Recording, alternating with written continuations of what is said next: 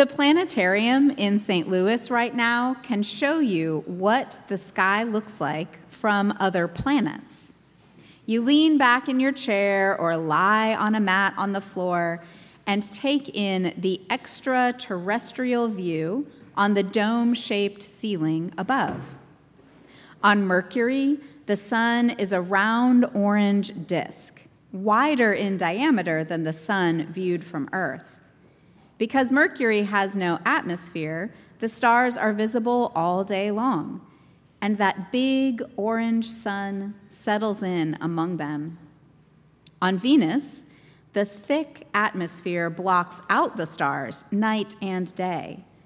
The daytime sky is just a milky haze, hiding all celestial bodies and filtering out a lot of sunlight.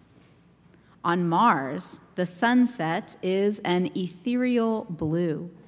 The nighttime view is similar to the view from a desert on planet Earth, with lots of stars and the same recognizable constellations. Abraham got that view of the stars from the Negev desert as confirmation of the promises that he starts to receive in today's first reading. As Abraham leaves behind his birthplace and family home, God promises to make of Abraham a great nation. In the next chapter, God promises to make Abraham's offspring as numerous as the dust of the earth. 2 chapters later, when Abraham protests that he still has no biological children, God shows Abraham the starry night sky. When Abraham falls silent before those stars, God declares that Abraham's descendants will equal them in number. For many people of faith, Abraham sets the standard of a righteous person for his virtues of obedience and faith. But sometimes, I suspect that the reason people are so interested in identifying Abraham's virtues is because many of us want to get our hands on blessings like Abraham's. Abraham isn't just righteous, he's also loaded. He scores a lot of sheep, donkeys, human beings, and, last but not least apparently, camels from Pharaoh. After going to Egypt, claiming that his beautiful wife Sarah is his sister, and letting Pharaoh take Sarah into his harem.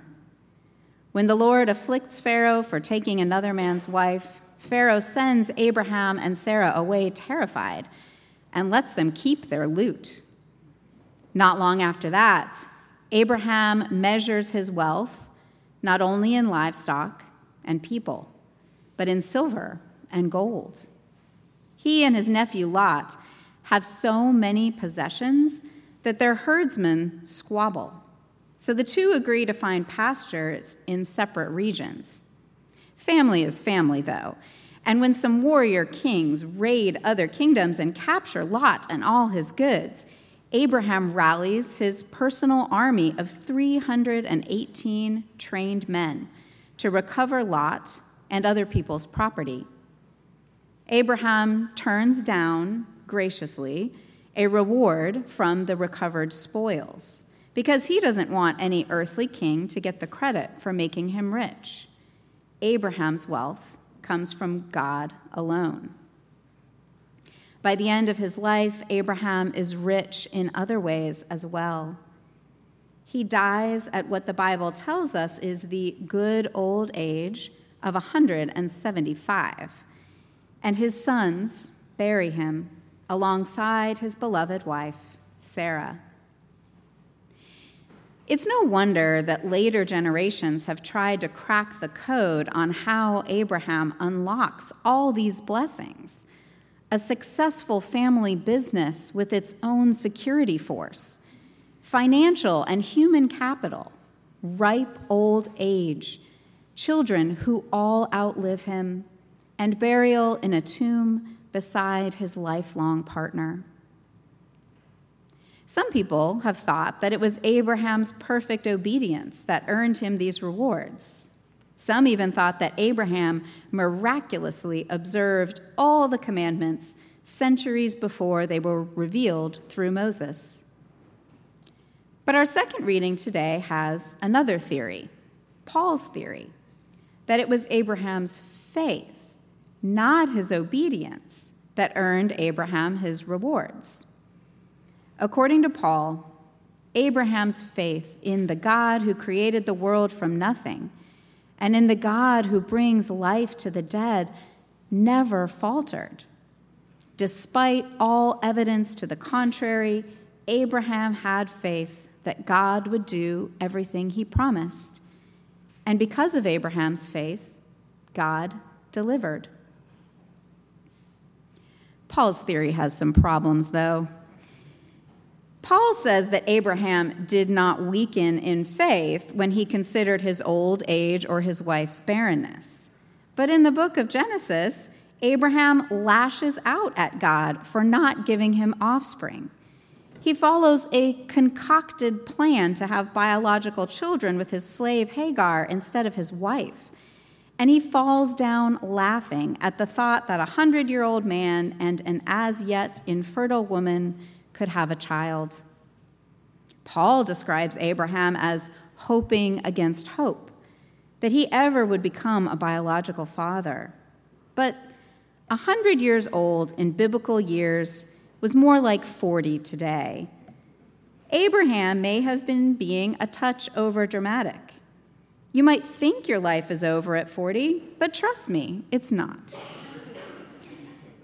As a matter of fact, after Sarah dies and their son Isaac has a wife of his own, Abraham marries another woman and has 6 children with her, no problem.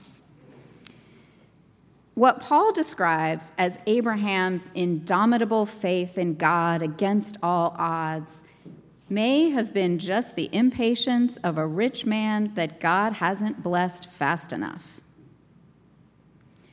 Despite Paul's own transformative encounter with the risen Christ, what Paul does with Abraham's story is just substitute one reward-generating virtue for another.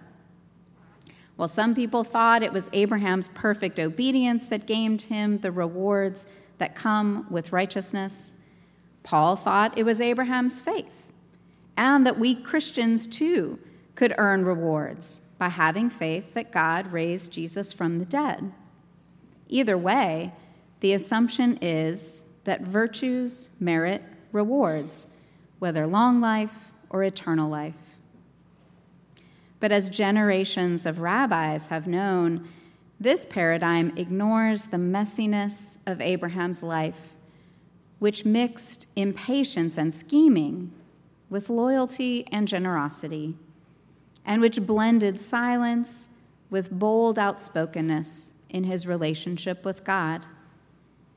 What's more, many obedient and faithful people obviously don't secure the rewards of Abraham, and unquestioning obedience and steadfast belief that defies evidence are ambiguous virtues that can draw people away from the promise of life abundant. If we want to believe, nevertheless, that the God of Abraham and the God of Jesus invites us to live by faith, we might reconsider what life-giving faith could be.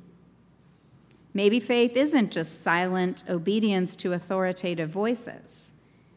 Parts of Abraham's story show us that faith is setting out for an unknown destination, looking to the stars for a perspective larger than our individual lives, and envisioning a future on this planet for generations after us. Maybe faith isn't just the steadfast belief admonished by Paul, the white-knuckled, full-throated insistence that Jesus rose from the dead 2,000 years ago. Maybe faith, as we see in today's gospel, is reaching out to touch Jesus in the hope that he can make us whole. Maybe faith is the confidence that the world could be a more hospitable place than it is right now. Maybe faith, or placing trust in Jesus Christ, is the feeling that some risks are worth taking, whether the outcome is success or failure. Maybe faith is letting go of things we think we're so sure about. I believe that Jesus came not to confirm our paradigms, but to blow our minds. The God of Abraham and the God of Jesus invites us to see the world from another perspective, beyond the paradigm that says we can use certain virtues to secure permanent rewards.